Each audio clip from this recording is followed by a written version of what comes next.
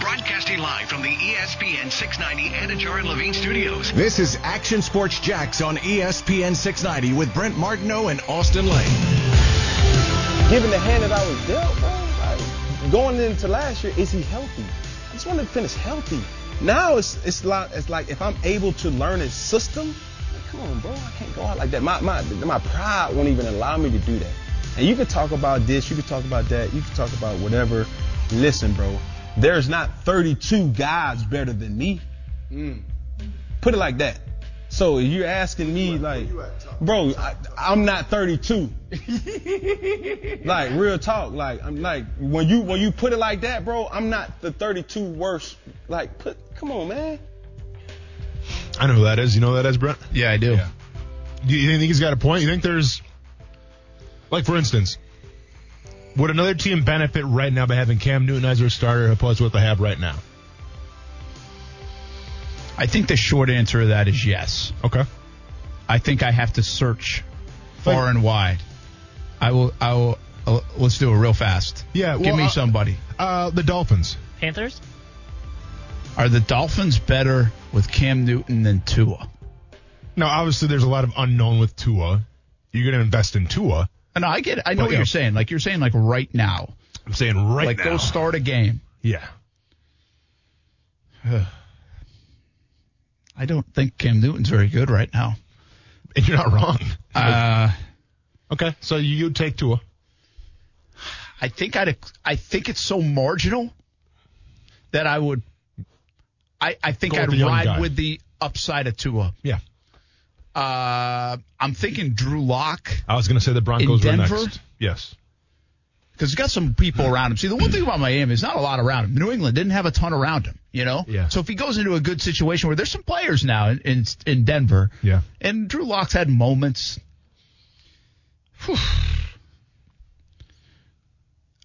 Maybe Chicago? Ooh, that's a good one. Yeah. I mean, would you take Mitch Trubisky right now or Cam Newton? But you know what? When you see Trubisky's numbers, though, I mean, they're not good, but, like, I might actually take Mitch Trubisky over Cam Newton right now, as bad as that sounds. Really? Sorry, Cam. I mean, if you just say that, then I'm not sure there's an answer yes. Because Trubisky by far is considered. What does Washington have, though? I mean, they have Smith technically right now? I guess you could say Smith or Heineke. Yeah. You'd take Cam over Heineke, wouldn't you? I would. And, I mean, it was one game. I know it was one game. Yeah. Giants? No. Giants? Not a chance. You can ask again, Giants? No. I guarantee Cam Newton. Why do you hate Daniel Jones? Hey, Cam Newton doesn't flip over the 20-yard line and get sniped like that and actually scores a touchdown. So that much right now. Daniel Jones beat Cam Newton in a race. I don't care how old Cam Newton is. Huh? Daniel Jones beat Cam Newton in a race. Show me the Carfax. I'm not buying it. Show me that Carfax. Kuz had a good one. No, he can't run over the 20-yard line. The Panthers. You think Cam Newton loses a race to Daniel Jones right now? I look at the 40. I see the 40 times real quick. But what about Kuz's? While I look at the 40 times, the Carolina Panthers. No, I take Teddy Bridgewater all day over him. Okay. Wow. Didn't even hesitate. No, I don't think that's a good one. All right, now keep in mind. I'll give you one. How about New Orleans without Brees? No, because you got whatchamacallit, Taysom Hill. The Stormin' Mormon. So you take Taysom Hill over Cam? I would take Jameis over Cam. Yeah, well, I know, but I was trying to compare Cam Newton and Taysom Hill because they kind of do the same thing right now in their career. Yeah. Yeah, I would take Taysom Hill or Jameis Winston. 40-yard dash times. Here we go. You ready for this one? Cam Newton was 21 years ago. Hey, let's just see real quick. All right, let's see what Daniel Jones is bringing to the table here. Okay, so Daniel Jones, official time. You ready for this? 4.82. Okay. 4.8. Now keep in mind, I ran a 4.8 as well. So. And I was 270 pounds. Cam Newton, official time, 4.59. So do you think Cam Newton lost 0.2 of a second? So 0.2 of a second over 5 years, 6 years, 7 years, 8 years, 9 years, 10 years? Yes, I think so. I think Cam Newton's winning that race. I don't think so. I think Cam Newton wins that race 9 times out of 10. I don't. I think he wins it 9 times out of 10. I think Daniel Jones is pretty quick. He ran I just told you 4.82. Oh, what about Philly?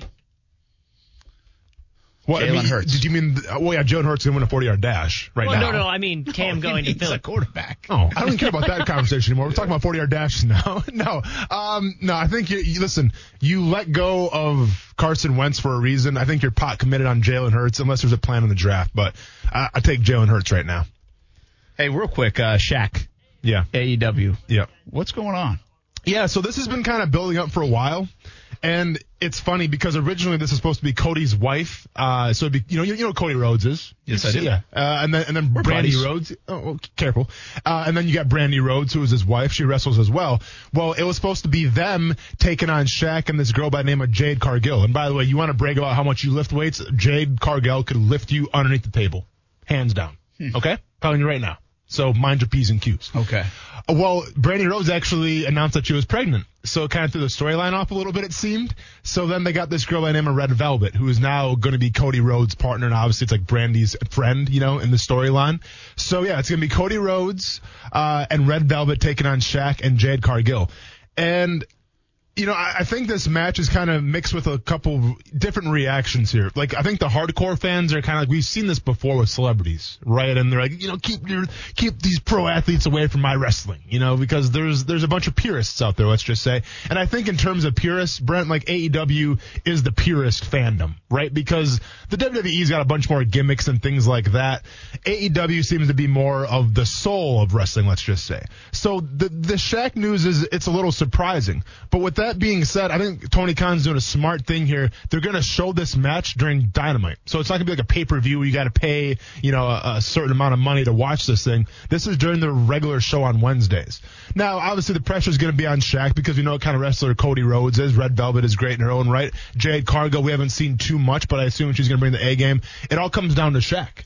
If Shaq can actually sell this thing, and make it interesting, I think it's going to be a home run. If Shaq comes out there and it's, there's some botched moves here or there, I think it kind of cheapens it a little bit, and it's kind of a ratings grab. So we'll see. So, but isn't Shaq awesome at this stuff? I mean, don't you think he'd be very good at it? Listen, I think Shaq, his personality, and don't despise, his work ethic's the real deal. So, I think he's going to come in here. Yeah, and he'll take it serious. And he's going to do his thing. To me, it reminds me a little bit of Pat McAfee. Now, it's different body types, different personalities, all this stuff.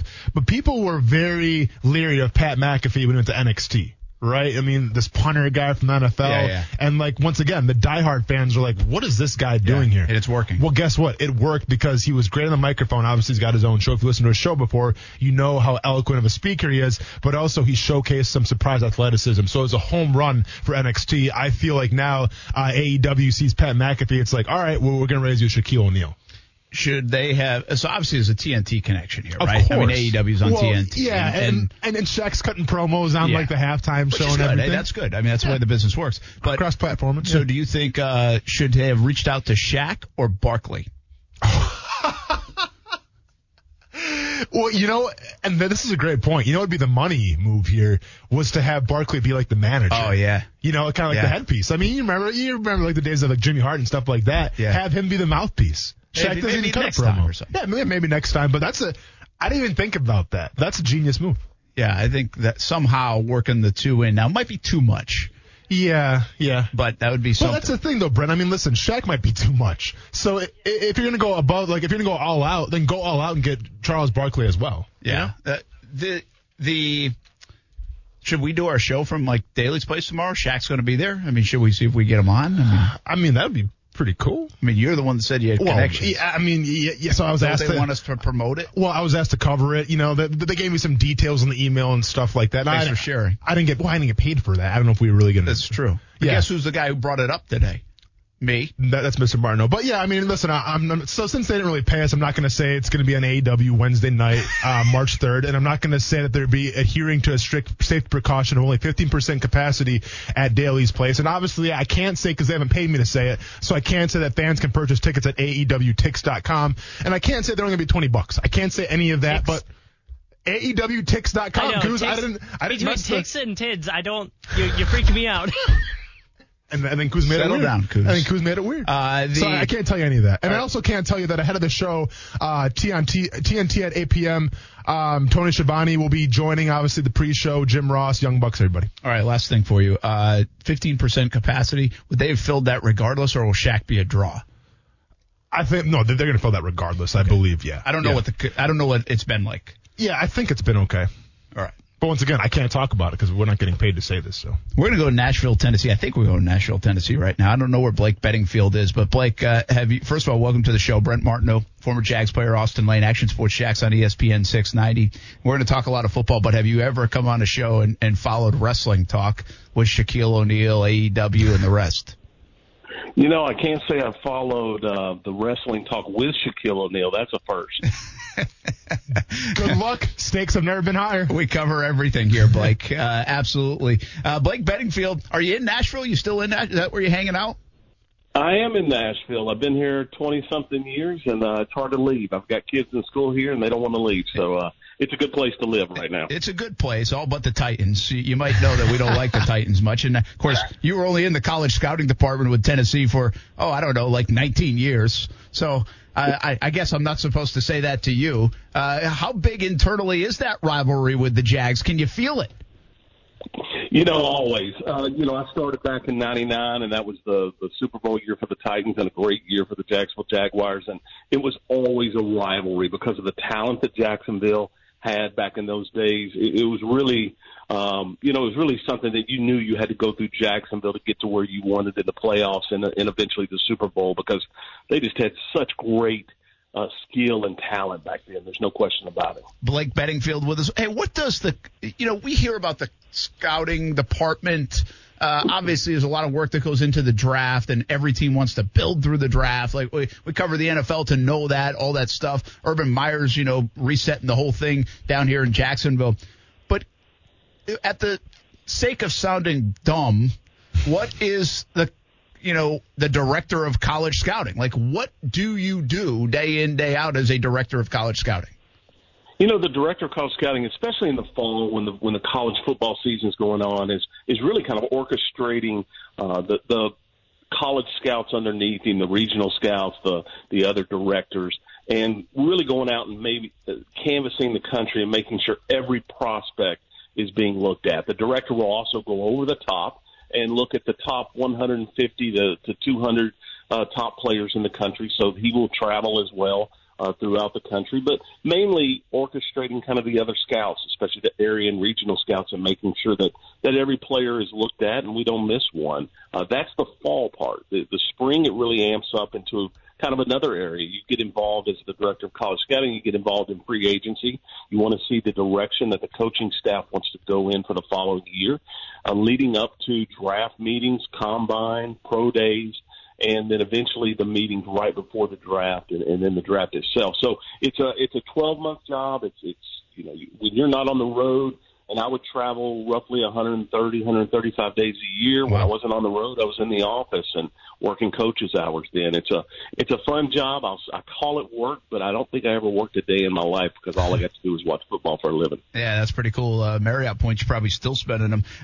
He's the scouting director no doubt. For the Tennessee Titans for 19 years. Now his own website, bettingfieldsports.com. So you're dealing with all sorts of level players now. What are you exactly doing, and how are you impacting really the sport of football in the kind of your new gig?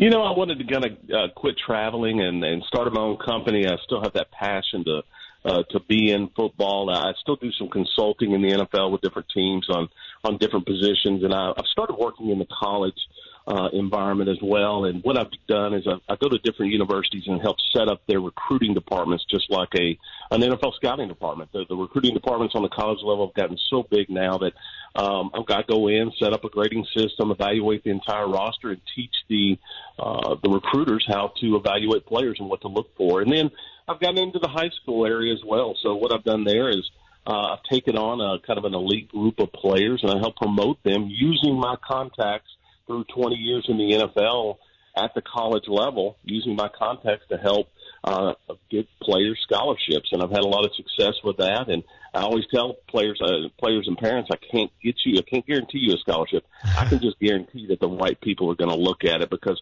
all those people are contacts and friends of mine from over the years of scouting. Blake, when we talk about the modern NFL now, obviously the running back position in terms of draftability, people always want to say, well, wait till, at least the third round. The draft is so deep with running backs. Never spend a first-round pick or even a second-round pick on a running back. Well, if you look at your resume, I guess you would say, two guys stick out to me as guys that you kind of, I don't want to say risked it, but like Chris Johnson, for instance, first round pick, small school guy to Eastern Carolina, obviously ran the blazing 40-yard dash, and then Derrick Henry, taking him in the second round. Like, what went into that process? Like, I guess you kind of share a little contrarian idea of you should take a running back in the first or second round if he's good enough? I think it depends on the team, to be honest with you. It depends on the makeup of your team. At that point, when we took Chris Johnson, we really didn't have the other pieces in place on offense. And if you don't have an elite-level quarterback, if you don't have a franchise quarterback, you better have players on offense that can supplement that, the inability or the weaknesses of the quarterback that you have. And there's only a handful in the NFL every year. I think Jacksonville's going to get one this year. In the draft, and they position themselves well to get somebody that is going to be looked at as a franchise-type quarterback, someone that can carry the other players on offense. So in Chris Johnson, for example, we didn't have the other offensive players to really stand out. We held him in high regard, thought he was a home run hitter. Growing up, kind of in the Titan organization, had the Eddie Georges, who were a consistent 4 yards to carry back. Big time, 20, 25 carries a game. It ended up getting you 100 yards, but not someone that was a home run hitter type. But we had the quarterback in Steven there that was. And so when we took Chris Johnson, we needed a home run hitter. When you go to Derrick Henry was a player that we valued so highly in the draft. When he fell to the second round, we had 3 second-round picks. It was just in my opinion, just a no-brainer at that point. It was an offense that was really lacking a number of offensive talent players. It was a head coach that Mike Mularkey that wanted to run the football, and we had DeMarco Murray as an aging type veteran running back and needed somebody to kind of carry the load once he retired. And I think a running back is really important today. If you can get someone that is a difference maker, just to take one in the first round that's not a difference maker, I think is a mistake in the draft. Because there's other premium positions. I put the premium positions in the NFL at quarterback, left tackle, and pass rusher. If you look in free agency, this year alone is going to be rare because you're going to have some pass rushers available. But for the most part, left tackles, quarterbacks, and pass rushers are usually not available, and you have to take those in the draft. BettingfieldSports.com. Appreciate the time. Blake Bedingfield joining us on Action Sports Jacks on ESPN 690, talking about scouting the process and as you get ready for the NFL draft. Obviously, it's a big one here in Jacksonville, 11 picks, a ton of money to spend in free agency, all the rest. But before I ask you a little bit about even more of the process, I got to ask you more about Derrick Henry, man. He's a Jacksonville guy, Yulee High School. I've covered him since he was in 8th grade. And by the way, he was like as big as he is now in 8th grade, and, which you probably know. And, it's just incredible. He seemingly would get bigger every year I went over there, but I didn't know how he would get any bigger. And when he went to Alabama, people really thought Nick Saban was going to turn him into a linebacker. And just said, you're not going to make it as a running back. And obviously, the story, national championship, Heisman Trophy. But even in the NFL, and especially with his career off to somewhat of a slow start, and I think the word out of Tennessee was they might even be looking into trading him at one time before it really kicked in and they just started giving him the ball. And now look at what he's been able to do. What were the discussions like around Derrick? Did you think he would be this good, 2,000-yard guy, offensive MVP or player of the year in the NFL, potentially on his way to Canton, Ohio? I know you thought he'd be good. You wouldn't have picked him in the second round. But what kind of conversations go into a guy like that with his build and the wear and tear that he would take? The conversations with Derrick I thought it was pretty simple from a scouting perspective. You look at his high school career, highly successful, ultra productive. He goes to college and really was patient and waited his time to become the guy. And when he did, he was highly productive, very competitive, outstanding worker, all the qualities you want to bring in that bell cow of your offense. Someone that's going to kind of set the tone of your team.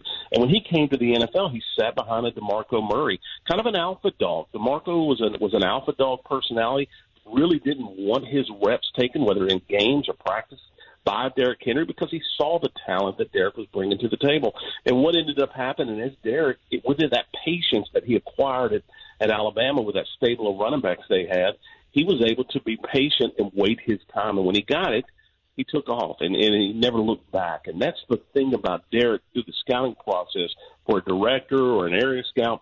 It was such an easy evaluation. It was someone that I knew I could hang my hat on and say, at the very least, if we don't screw him up, if we don't, keep changing offenses on him, if we kind of structure things around him, he's going to be a very successful player because he's already proven that with his track record of success. So it was really kind of an easy evaluation. Now, the evaluation takes on more than just what you've seen in the past. And what you have to do is not screw him up, coaching-wise, organization-wise, and put players around him to be successful. And the team started to build the offensive line and, brought in some other players to take a little bit of pressure off of him, which made him really successful. Did I see a 2,000-yard back in him? No, I can't say that. That was such a hard thing. I watched Chris Johnson go through it with so many big, long runs that kind of created that 2,000 yards when he had it. I never thought Derrick would really achieve that kind of success, but being what he was at Alabama and being what he was in high school, I could see that track record showing up in the NFL. I mean, I know all these names like on your website, from Albert Hainsworth to Derrick to Taylor Lewan to Vince Young, Javon Curse. It wasn't just one person; it was your whole staff. But two 2,000-yard rushers, your staff and you were a part of. I mean, I can't imagine anybody else can say that, right? No, I don't think there was a person. Somebody brought that up to me recently, and I said, I'd have to go back and look if there was a director or scout that actually scouted 2,000-yard rushers. I don't think that's happened, especially in today's football where everything is passing game. That's kind of changed. It may not happen again for a long, long time until that cycle goes back to running the football a little bit more. Blake, you said it, and we've mentioned Trevor Lawrence in this conversation prior here a little bit. And Jacksonville's excited for Trevor Lawrence. You start to hear the experts, quote unquote, I say that obviously, where it's going to be Zach Wilson next or Justin Fields after Trevor Lawrence. I look at a guy like Vince Young, who obviously had the very promising college career. His rookie year in Tennessee, absolutely, kind of took the league by storm. And then, with some injuries and obviously had some psychological issues as well, it didn't work out, I'm sure, like anybody wanted for Vince Young. What's the hardest thing to really, grade on a quarterback coming from college to the pros to see, is this guy going to work out or not? Because obviously on film it's one thing, but what's the hardest part to gauge exactly how he's going to do? I think that's a great question, and it's an ever-moving answer for me. I've gone back and self-scouted some of my evaluations that I've done on players, and Tom Brady was a great example of that, where I didn't have him very high, like a lot of people. Obviously, 32 teams passed him up 5 different times, even the Patriots did, and then they ended up getting selected in the 6th round. So, you get a player like that, and you start to look at his track record. We were talking about Derrick Henry, and you look at Tom Brady's track record going back to high school and the success he had not only as a football player but baseball player, getting drafted in baseball as a catcher. He goes to Michigan, and they continue to try to replace him. I remember Drew Henson, ultra, prospect, went to play Major League Baseball, came back to Michigan, and they wanted him to be the quarterback. Tom Brady kept beating him out, winning ball games. He goes to the NFL. He sits behind Drew Bledsoe. When Drew got hurt, he gets his opportunity and never looked back. But his track record of success, whether it was at Michigan or high school, is something that I've really started to look at. And, you have to have a whole team to have a winning team, but some of the success can be individual success. So when I'm looking at quarterbacks now, Trevor Lawrence is a great example. If I'm not mistaken, his high school record was 52-2. And you look at his college record, I think he only lost 2 games in college. This guy's had a lot of success in a long period of time if you go back to high school and college. So will he have that success in the NFL? Track record is a great predictor of future success, and I think that's a good opportunity to think that he's going to be a winner on that next level. So when you look at a quarterback like Trevor, I would take him because of the success he's had in the past and obviously the other talent that he brings to the table. Oh, do we hope so, Blake. Oh, man, do we hope so. Blake Bedingfield from Nashville, Tennessee, was director of college scouting and in the Tennessee organization for 19 years. Now you can check him out at BettingfieldSports.com. That's Bedingfield with 2 Ds. Let me keep you for just 2 more minutes if we can. Sure. how lucky do you have to get in your business? And to that point, I think, listen, you can look at measurables and watch a guy on tape and like, oh, that guy's good. But I'm talking from the personality side, whether it's what Tennessee's dealing with and has been with Isaiah Wilson, to what the Jags have done with Justin Blackmon, to a Telvin Smith, and the list goes on long and long. You just don't know some things. Or can you vet, and do teams vet enough about that, or do they just take chances sometimes on people's motivation, drive, upbringing, whatever it might be? I don't know. Those things that don't say 6'3", runs a 4.2, 220 pounds. You have to take your blinders off at times and not just, like you said, look at those physical attributes and say, ignore the other things, the red flags that continue to pop up. And, we took a player in my time, a Pac-Man Jones. We knew exactly what we were getting. I mean, there was no mistake there were going to be issues when he came to Tennessee. No mistake. But the blinders were on because we needed a corner, we needed somebody with some athleticism, and there were people that thought in the building that they could kind of control him or help him out. Those things usually don't happen when you become a pro. It just doesn't. Some people mature, no doubt about it, and I've seen examples of that. But a lot of times, those type situations that they had growing up or had in college are going to even be more amplified on the NFL level. And you see those players like that. And sometimes it's players that have kind of, maybe came out with a better personality, a better reputation, and then kind of went the wrong direction when some money got in their pocket, and a lot of people hanging on that didn't need to really be around. So there are things that are created on the NFL level, but a lot of that, if you vet them well enough, if you do a good enough job as scouts, I always say as a scout, half your job is evaluation and the other half is private eye. You've got to go and find everything about this player, how they are in the locker room, how they are in the meeting rooms, but how they are when they go home. How are they when they're off, when they're away from the facility? And I think that's so important. So 50% of your job is evaluation, the other half is being a private eye. Blake, I love the analogy of sometimes you got to put the blinders on, per se. And I got to ask you this question. Back in 2009, 2010, did you watch any Murray State film, or were the I can't believe I didn't ask this question. Or the blinders on the whole time with that? You know what? I love Murray, Kentucky. I'll say this. I'm a Southern guy. I grew up in Alabama. I've been living in Nashville for a long time, and I love Murray, Kentucky. I always enjoyed that drive. And I tell you what, Murray had a lot of players. And then they had this one big, lanky defensive end that everyone in the NFL had to go see. And I remember going up there and watching him practice multiple times and actually caught a game and really liked him, especially for our team at that time. We were a 4-3 team with defensive ends that were rushers primarily. And, he really fit. And, when he went to Jacksonville, it was kind of, we knew we were going to see him, twice a year. And he was a player that we had on our board and would have taken for sure. All right. So did you ever visit with the Titans, Austin Lane? I didn't visit with them, but I talked to a scout at the combine. You did? Yeah. Okay. Sure. What would your scouting notes have said about Austin Lane? Future radio host? Pretty much. Few years in the league. Current MMA fighter. Audible chocolate voice, I think, was the first thing on that note. I remember I said he was a really nice guy that, would probably do well outside of football. No, I'm not kidding. He was a really good football player, and he had that one trait that we're all looking for. He had a pass rush trait that we always look for, and they're still looking for today. And I remember Austin Lane, and it's funny that when I knew I was coming on with him, but I started to reflect back going to Murray, Kentucky, because I love those days of going to those schools. Those small school guys tough, though, seriously. Are they tough to scout?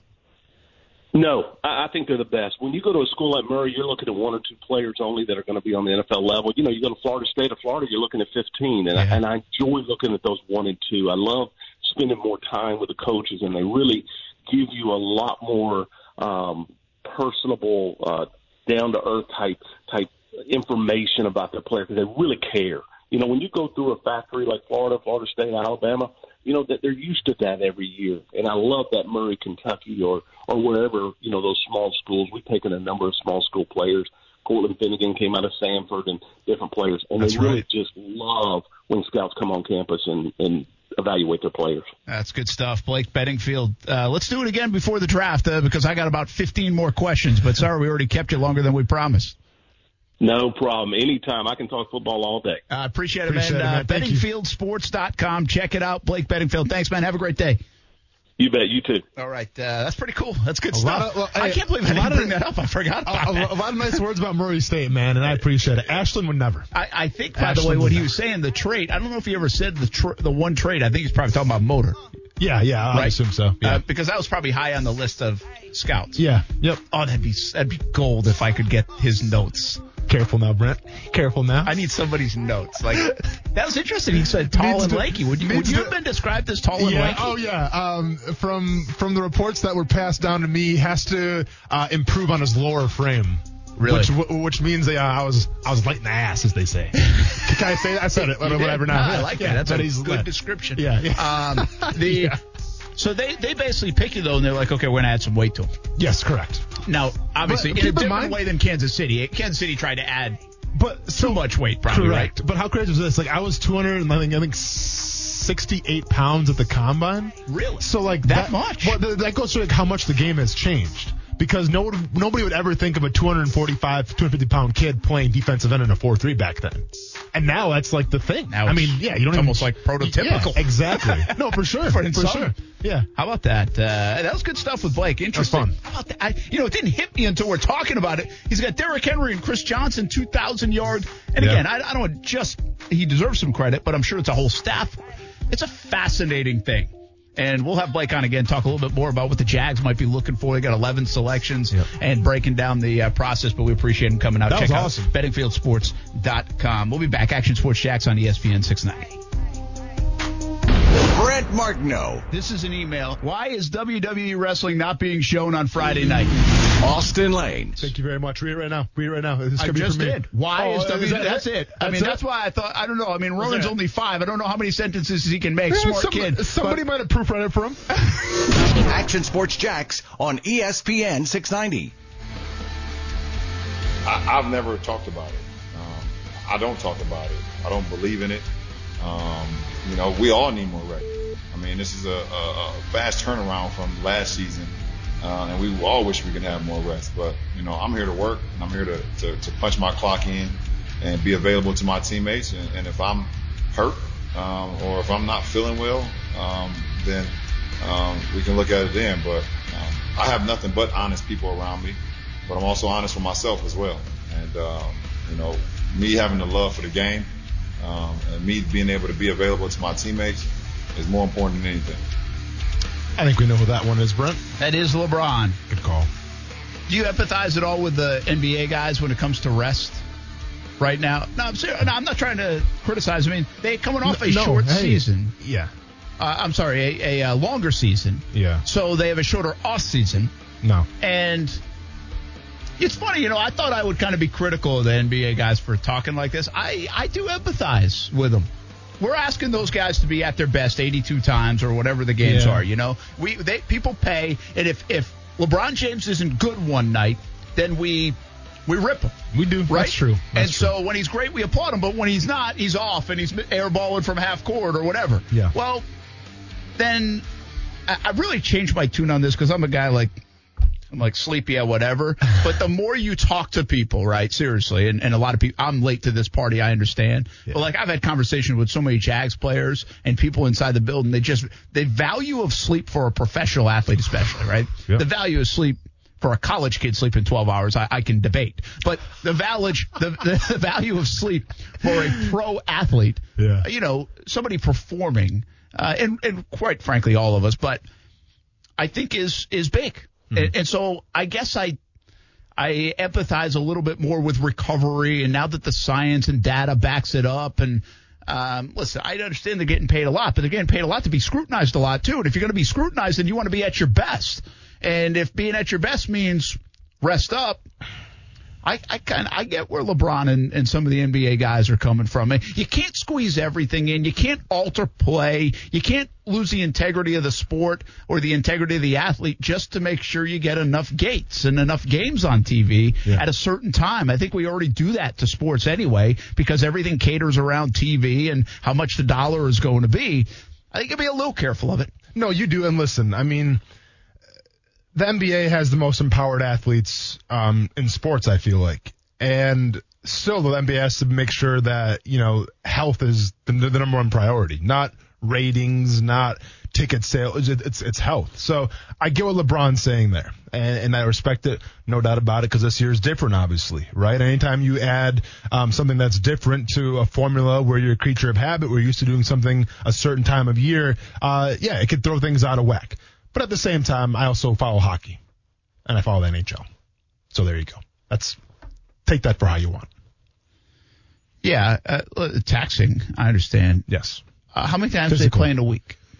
I think like 3. 2 or 3. Yeah. Yeah. Yeah.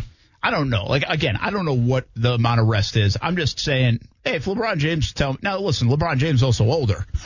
So he needs more rest. For sure. So I kind of get it.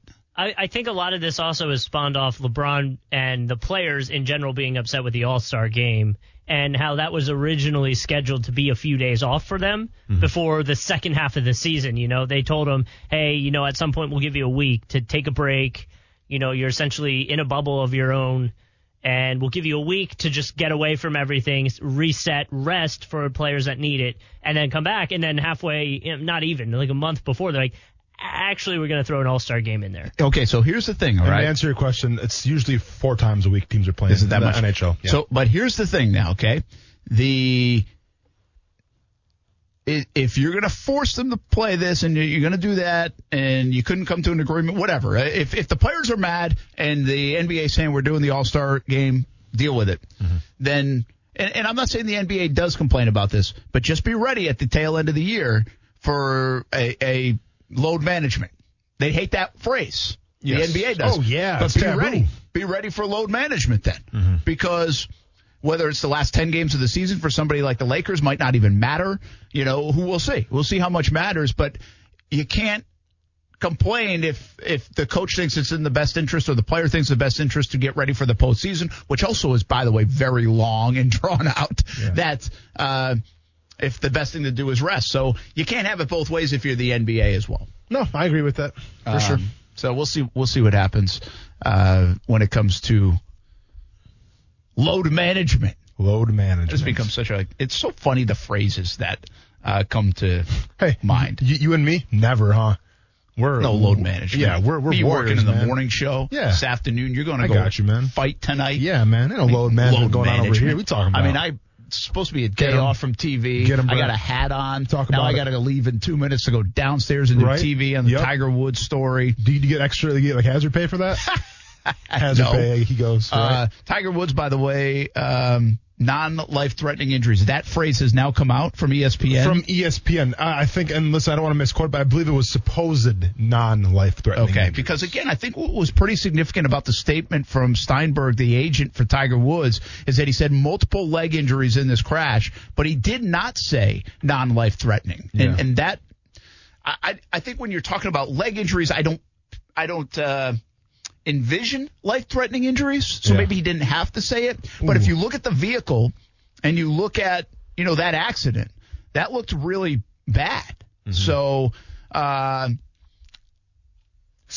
think we would be getting more from the life-threatening part. So right now, it's not even in my mind that it's a life-threatening thing because, again, they mentioned multiple leg injuries and in surgery. Maybe just like you said at the top of the show, if you're going to go right into surgery, you can't rule out anything. So that's why maybe the statement doesn't say that. Yeah, and I'll be honest, though. I'm trying to find the statement now, and I don't know if they deleted it, but I can't find that exact statement. So, well, maybe, I don't know what that maybe means. Not then. So, again, I don't think we're going to get a lot of information on the Tiger Woods front. Yeah. After that statement. Again, Tiger Woods' agent, Mark Steinberg, Tiger Woods was in a single car accident this morning in California. He suffered multiple leg injuries. He's currently in surgery. We thank you for your privacy and support.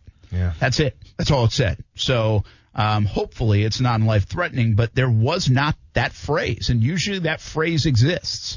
So we continue to wait. Meanwhile, there's reaction coming in on the Tiger Woods front from everywhere. From the Masters. The Masters just tweeted moments ago, Tiger Woods, part of the Augusta National family. The news of the accident is upsetting to all of us. We pray for him, for his full recovery, for his family during this difficult time. The Players Championship, the PGA Tour, has also released a statement. We've been made aware of Tiger Woods' car accident today. We are awaiting further information when he comes out of surgery. On behalf of the PGA Tour and our players, Tiger is in our prayers. We'll have our full support as he recovers. I saw Justin Thomas reaction as well, and he's really had thoughts with the kids. So there's a lot of reaction coming on the Tiger Woods front. So the Score is reporting that there's some good news on the Tiger Woods condition, and they shared a quote from Lieutenant Michael White of the L.A. County Sheriff's Department saying that Tiger Woods' injuries are non-life threatening. Okay, so that's from the police. That's from the L.A. County Sheriff's Office. Okay. Well, that's good. Yes. So at least somebody has it, and that's from an official. That's from the Score. It's the check mark and everything. I don't know how much we get into the Score here, but well, it's probably from a lot of other places, and they just picked it up. Yep. But here's the thing about Tiger Woods. Obviously, it's such a big story right now. In fact, I'm going to go run down TV on CBS 47 and Fox 30 and do something. We'll have team coverage on it on TV too. But we'll see how this shakes out. And I just don't want to jump ahead to what does this mean for golf for Tiger.